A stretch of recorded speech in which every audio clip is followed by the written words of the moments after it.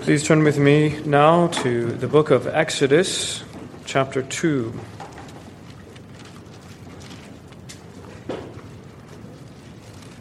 Genesis, the first book of the Bible, and the very second is Exodus.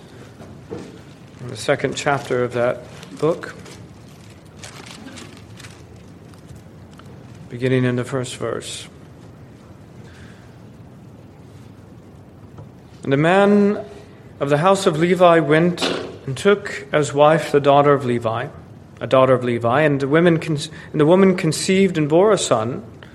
And when she saw that he was a beautiful child, she hid him 3 months.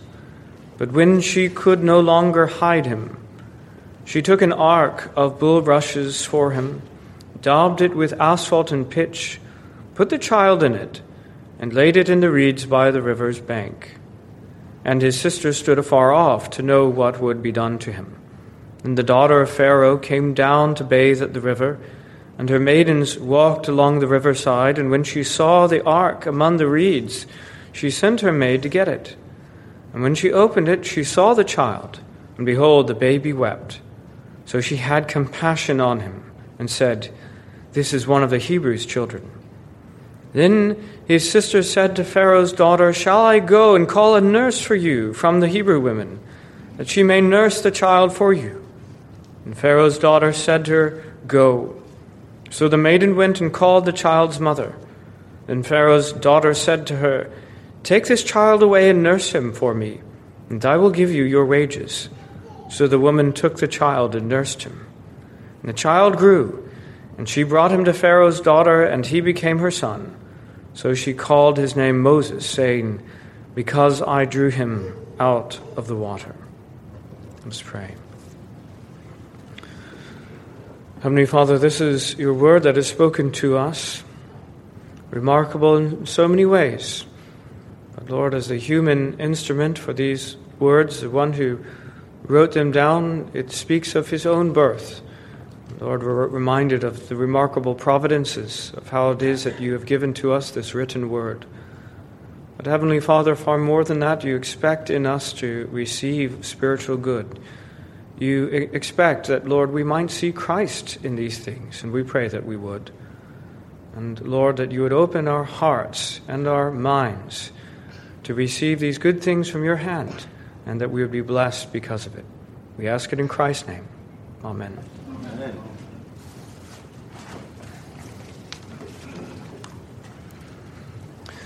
Tonight we come to just our third sermon in this series in the book of Exodus.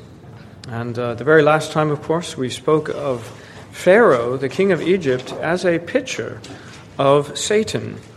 But now, tonight, we come to the birth of Moses, who is a type of Christ. And so last time we had a picture of Satan. Now we have a picture of Christ. Not the whole thing, of course, actually. The story of Moses is what we're going to be focusing on, but this is his birth.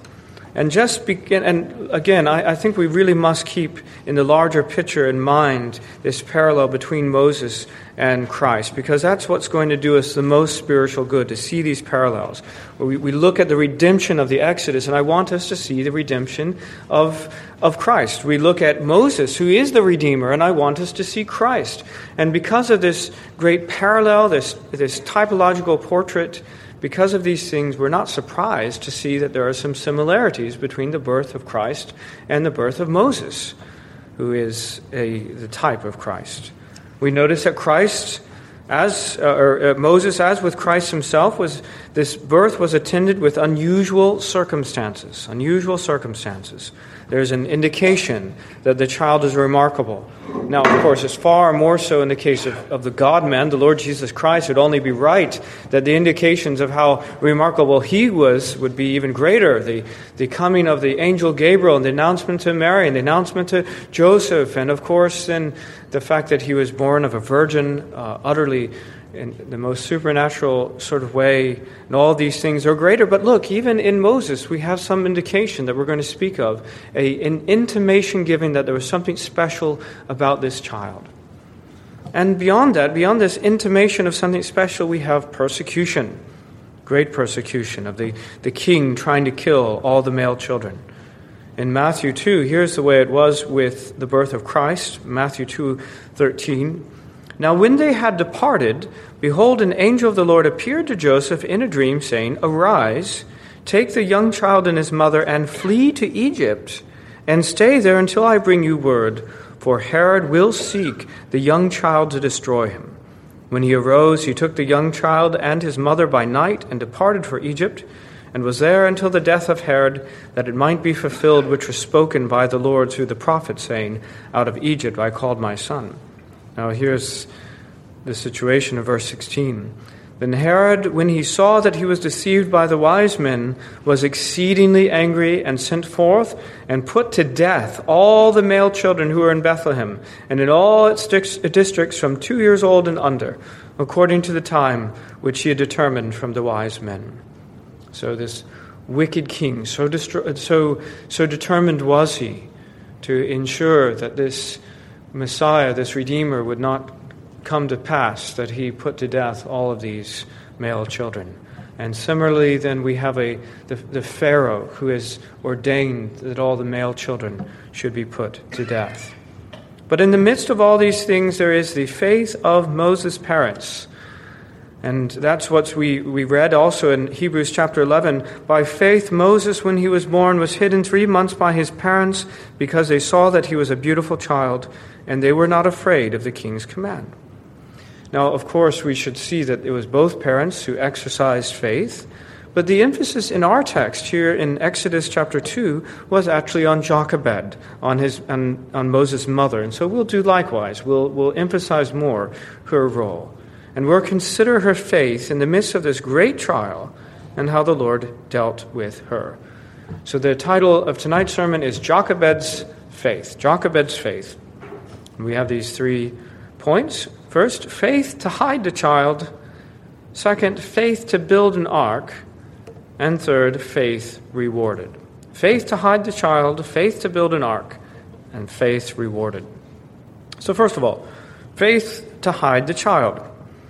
In our text, Exodus 2 and verse 1, And a man of the house of Levi went and took as a wife the daughter of Levi.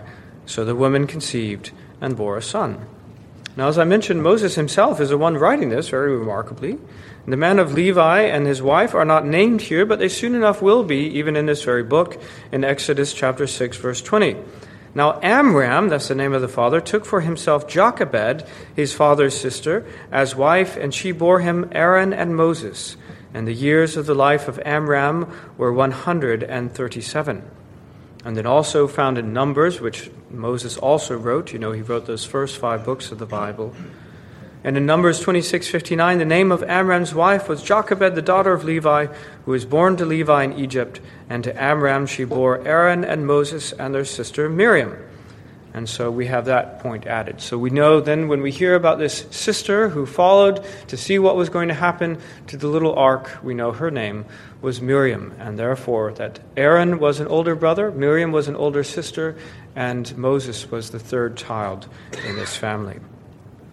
Well, in verse 2, And when she saw that he was a beautiful child, she hid him 3 months. Now that's a curious statement. It's not something easy for us to understand exactly what that means. Does it mean just merely in a very superficial sense that he was a beautiful child?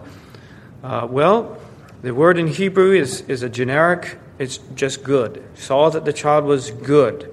But then we have the inspired explanation in Hebrews 11, as I say, when he was born, was hidden 3 months by his parents when they saw that he was a beautiful child. And then we have even some further light in Acts chapter 7, this time when Stephen is retelling the story before his soon-to-be persecutors and murderers. At this time, Moses was born and was well-pleasing to God and was brought up in his father's house for 3 months. So as we have it here in Exodus, it's very generic, just good. And then we have it in Hebrews, it's a little bit more beautiful. But here in Acts, we understand he is well-pleasing, he is good and beautiful in the sight of God.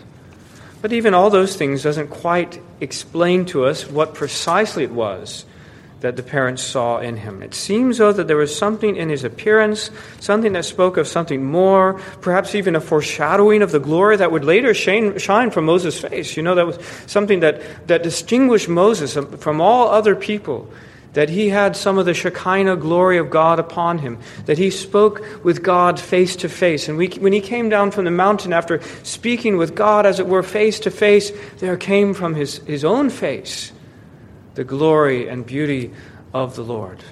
Perhaps some sort of foreshadowing of that. But the significance of all that is whatever it was, however we want to define it, they were willing to embrace it. They were willing to act upon whatever hint was given to them, whatever it might have been.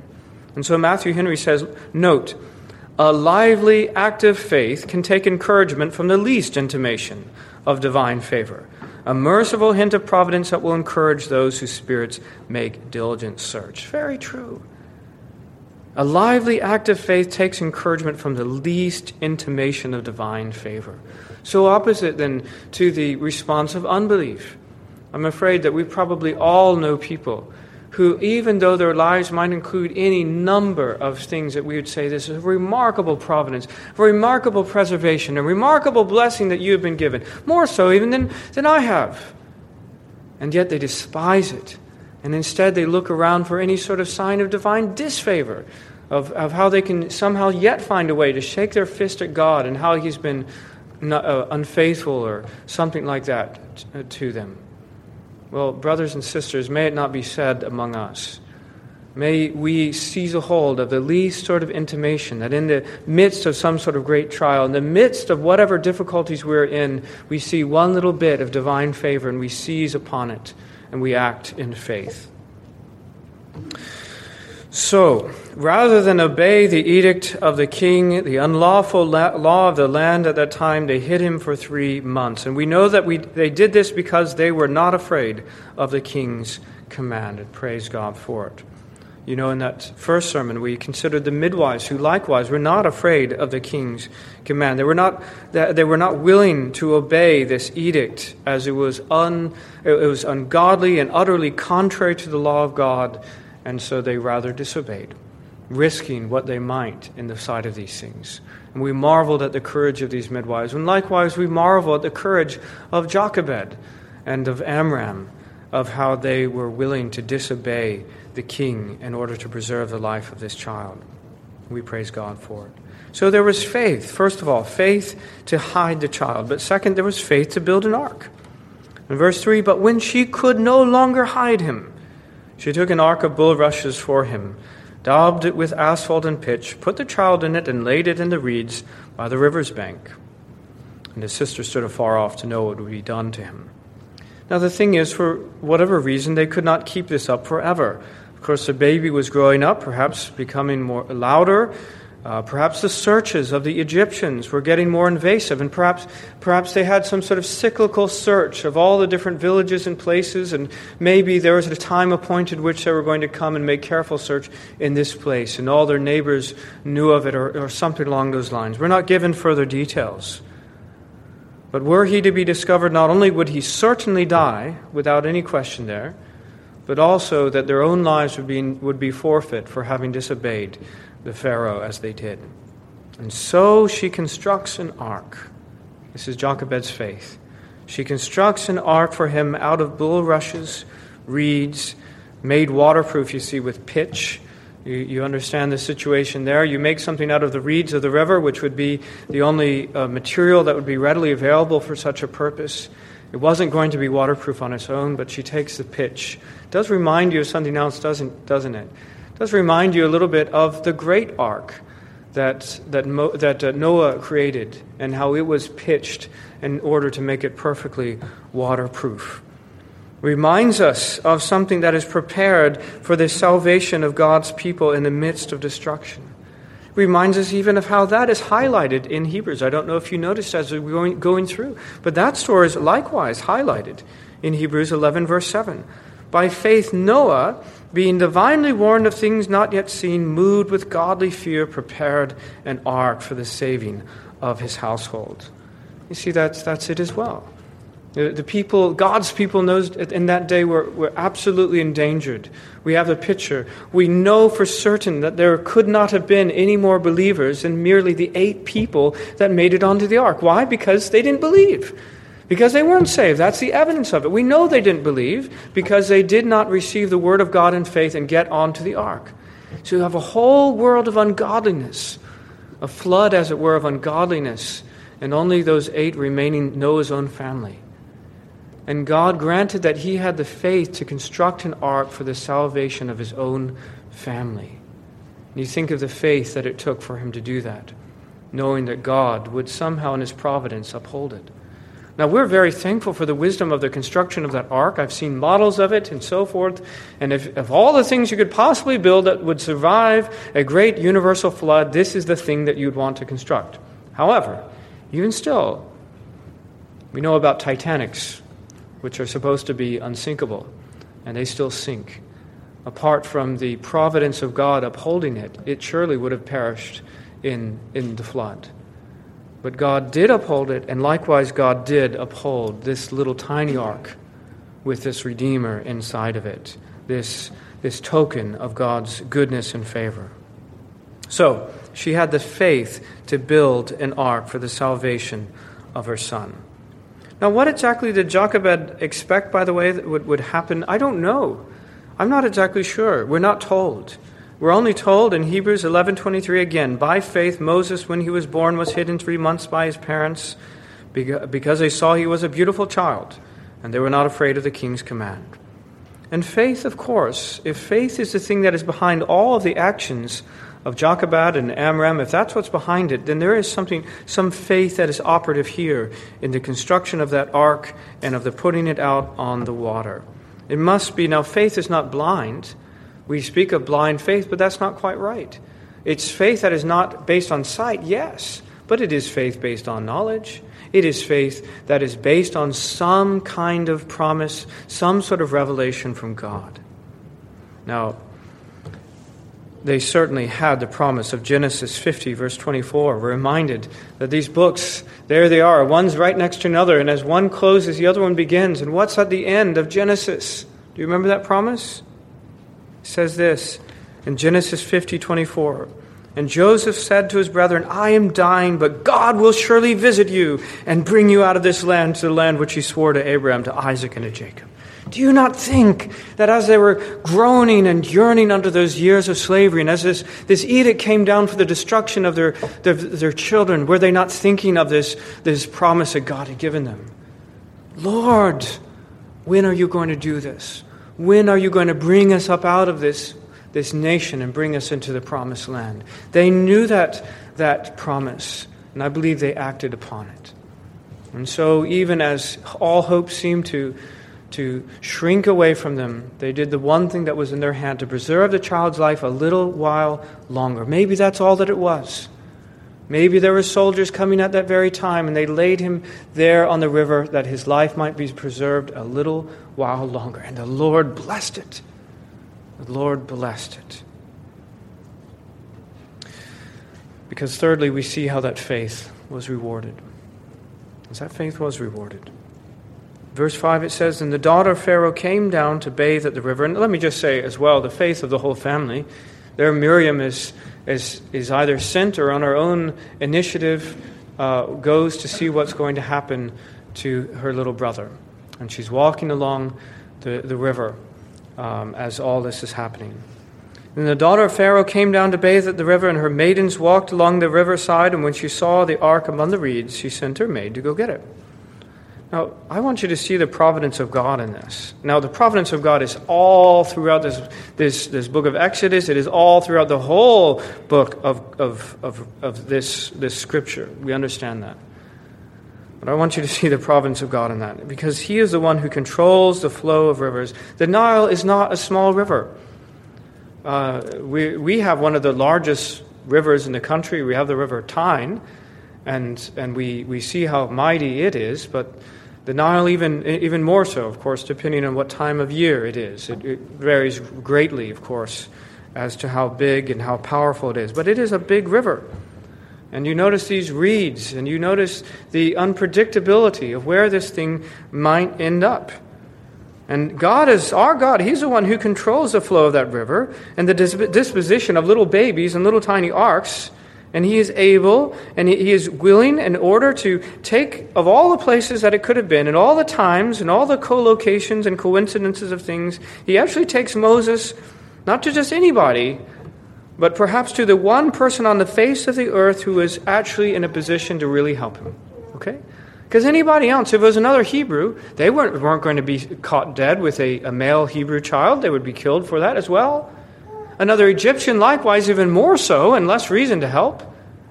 But here we've got the one person in God's providence who could have, had she chosen, done something about it, Pharaoh's own daughter. Now, is there irony in the fact that her father was the murderous dictator who had brought all this upon them? Yes. The one who was endangering this one's life? Yes, there's irony in that. But that fact also meant that she was able to protect him. In verse 6, when she had opened it, she saw the child, and behold, the baby wept. So she had compassion on him and said, "This is one of the Hebrews' children." And you see that compassion is the thing that leads her to the act of salvation. And that's very true generally. We don't say that she's a believer. We don't really know of the rest, what happens thereafter to her. It's at least theoretical, conceivable that maybe she would come to the faith of the Hebrews through her connection with them. We don't know. But we can be certain that salvation comes out of compassion, as it certainly came from the compassion of God. God the Father, who so loved the world that he sent his only begotten Son into this world. It comes from the compassionate heart of God the Father. It comes from the compassionate heart of Christ, who is willing to lay down his life in order that we might be saved. It is through his compassion. And yes, through the compassion of the Holy Spirit, who gives of himself in order to indwell us, he is this purchased gift that is given to us in order that we might live. And so she looks upon him with compassion. The one person perhaps on the whole face of the earth able to save, apart from her father, able to save him, and now she is willing. And in verse 7, but it doesn't stop there. That's the thing. There's compassion. But the goodness of God does not stop there. It would have been good enough, wouldn't it have? Merely to have sent this child to Pharaoh's daughter and to be saved, and for the mother never to see him again. But it's a little bit more than that, isn't it? In verse 7, then his sister, I think we could probably preach a sermon on the faith of Miriam in this case. His sister says to Pharaoh's daughter, "Shall I go and call a nurse for you from the Hebrew women, that she may nurse a child for you?" Now, I don't know exactly how this is said. I don't know. It could be that there was some sort of unspoken collusion between them. There may have been some notion of everyone knows good and well what's happening here, but the compassion of Pharaoh's daughter meant that she looked the other way as this was happening. I don't know. God's word is not any more specific than that. But what I do know is what happened then. In verse 8, Pharaoh's daughter said to her, "Go." So the maiden went and called the child's mother, meaning her mother. And Pharaoh's daughter said to her, "Take this child away and nurse him for me, that I will give you your wages." And so the woman took the child and nursed him. That is amazing. You think about what happened. Jochebed, in faith, puts this child in the river Nile, expecting never to see him again, and the same day gets him back. And this time she's not in fear of being killed by the Pharaoh's army anymore. Now she has the protection of Pharaoh's daughter. She is the paid nurse now. She even gets paid to do this. The paid nurse. And she can walk around town with this baby now, because this is the child of Pharaoh's daughter that has been entrusted to her care. And she nurses this child. The child, verse 10, the child grew, and she brought him to Pharaoh's daughter. Eventually, of course, as the child grew up, she returned him to Pharaoh's daughter, and he became her son. And so she called his name Moses, saying, "Because I drew him out of the water." Now, perhaps another day, another time, there could be a whole sermon about Pharaoh's daughter and the remarkable things that she did. Because in a sense, she also was willing to defy the command of her father. She was not afraid of the command of Pharaoh either. And what we see actually, if we put all these three things together, is that in one way or another, the faith, to whatever extent it is a godly faith wrought of the Holy Spirit or some other kind of faith, of three remarkable women, of Jochebed, of her daughter Miriam, willing to speak up in such a time. You think of the courage and boldness of that. And of Pharaoh's daughter. But in all these things, God was good. And you see how God rewarded to the utmost even that little bit of faith at every point, that people acted on what was in front of them. You see, the whole world was never in their hands. All that was there was a simple act in the first place of either hiding him or not, and they chose to hide him. And then the last thing that was available for them was to put him in the ark. And the one thing that was available then for little Miriam was to speak a word on behalf of her little brother. And in every case, God added his amazing blessing to these things. This is the faith of Jochebed as well as these others. Well, the application very clearly is, first of all, we should entrust ourselves to God. Whatever our situation, we should entrust ourselves likewise to God, because he will uphold his people. You know, that's the thing. Never is there a point that we are truly and utterly without hope in this world. Now, there are times when things look rough. And were such an edict to be in this land today, we would all, I assure you, we'd all be gathered together in dismay, and there would be tears, and we would all be saying, what are we going to do? We understand that such things happen. But we also understand that God, in even the worst of these things, is upholding us. You know, 1 Corinthians 10:13 says, no temptation has overtaken you except such as is common to man. But God is faithful, who will not allow you to be tempted beyond what you are able, but with the temptation will also make the way of escape, that you may be able to bear it. And I think this is really a general principle. That doesn't mean that we won't suffer trials, and sometimes very horrible trials. Sometimes our trials don't come to such a quick and amazing end as this one did. Okay, if only we wish that every time such a thing threatened, on the very day it would come. Now, sometimes it does. Sometimes it does, and I bet that we could converse with one another and say, yes, such a thing has happened to me. I think I could say that. But it doesn't always. What God says is there is yet and always a way to be faithful. There is yet a way for you to do something that is pleasing to him, which is all that we really want in the end, right? All we want is to be found pleasing, that he might say, well done, thou good and faithful servant. And we can entrust ourselves to God. Now, imagine this situation. As this murderous edict was being enforced, they're surely crying out to the Lord for deliverance. But have you noticed that at the very same time that this has happened, little did they know that the Lord had at that very moment provided that their deliverer would be born. Maybe, just maybe, God's people are crying out and saying, where is the Lord? Where is the Lord? And actually, he's there in an ark. This little ark on the river Nile, on its way to Pharaoh's daughter, who would be the means of their redemption. God was at work here.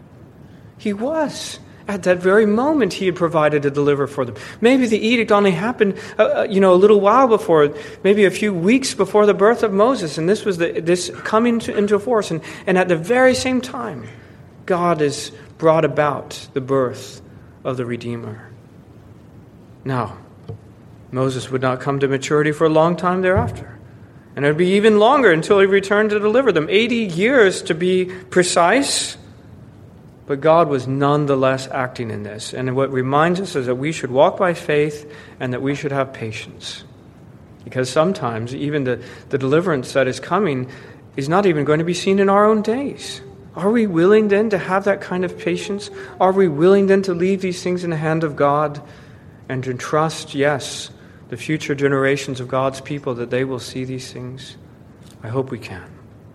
Entrust yourself to God. And I would say, secondly, if I haven't already said it, entrust your children to God.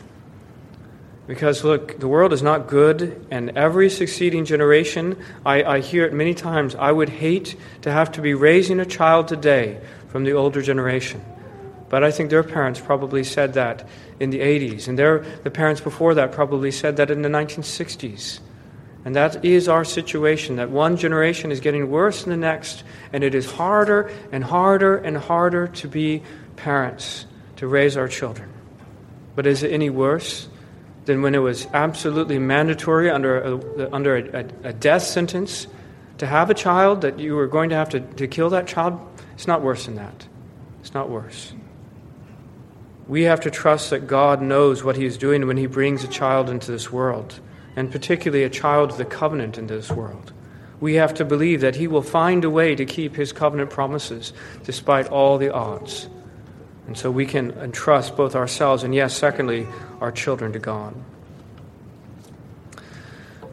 Thirdly, I have a very brief mention of an application. Maybe you say this isn't directly from this. Maybe it's not. But it's just something that came to mind here. Last time I said, when I spoke of the midwives, I said we should pray against abortion. We should pray for the work of the preservation of unborn children. And now I'd say something a little bit more specific, and that is with crisis pregnancy centers. Did you notice what happens with regard to this Pharaoh's daughter? When she saw him, she had compassion. Does it strike you? That's the way God has designed people. He's designed the milk of human compassion to be in us when we see a little baby like that. It's the way he's provided in his creation that for the preservation of life. And we, thankfully, have indeed the technology that mothers can see their unborn children. And it is very often the case that when they see the child, they have compassion on it and decide not to have it killed. And so we can pray even more particularly for the work of crisis pregnancy centers like our own TPAC, and that more and more mothers would see their children and have compassion upon them. Fourthly and finally, let me say a word about the covenant of this. As a sort of counterpoint to this morning's sermon, the text this morning was very much focused on our fate as individuals, and so that's what I preached about. And I mentioned that a connection because of the covenant family in itself does not guarantee your salvation. But I want us to see that there is a lot here that has a picture of the way that our children are dealt with as far as God's covenant. Have you noticed that Moses is utterly passive in all these things? He's utterly passive. He's being born. Someone else has to hide him. He's just there in the crying, and someone else puts him in the ark, and someone else picks him up out of the ark and delivers him and all these things. And that's something, a little something like what happens with our covenant children. Yes, even with covenant baptism. I know that not all of us are Presbyterians in that sense, in the sense of what we think about the sign and seal, but this is the idea, you see. It's an expression of faith that parents bring their children to something that is then done. All right, there's some provision, not an automatic guarantee, but there's some provision in the hands of God whereby your child might benefit, and then you're willing to act in faith along those lines. It's not exactly the same, but that's the basic idea. Of course, it's not an act of the faith of the child himself that cannot act ordinarily in such a way, but that isn't the picture. The picture is that the parents, in essence, are acting in faith on behalf of the child. They're putting them in the ark of Christ's church. Now, are there other ways of doing that? Of course. If you have children here tonight, that is exactly what you're doing. You are bringing your children to the ark of the church. You are bringing them to the ark of God's word, to the gospel. You are doing what can possibly be done for their salvation, what is in your hands to do, and that's what you should do. That is the idea, isn't it then? That we entrust our children to God, we bring them into the church, and we say, Lord, save these children. That's the idea of the covenant. Well, let's pray. Gracious God and Heavenly Father, we are thankful indeed for this marvelous, wonderful story. It cheers us just thinking about these things. It encourages us, reminded, Lord, that you are able to do all that you ever promise, even more than we ask or imagine. There's little doubt in our minds that Jochebed could not have imagined the situation as this child was returned to her with royal provision and protection and payment. Lord, what a show of your goodness. Lord, we see how you are able truly to carry out all of your intentions in the work of redemption. You are able to do that, Lord. And Heavenly Father, we pray that we would simply act in faith, Lord, at every point. Even when things seem at their very worst, we pray, Lord, that we would respond in faith. That we would be those like Jochebed and Amram who look for any little sign of your favor, of your approval, of your goodness, of your promise, and seize upon it. Lord, we pray indeed that we would entrust ourselves and our children to God, and that, Lord, you would see fit to bless the little bit of faith that we have with greater things. We ask this in Christ's name. Amen.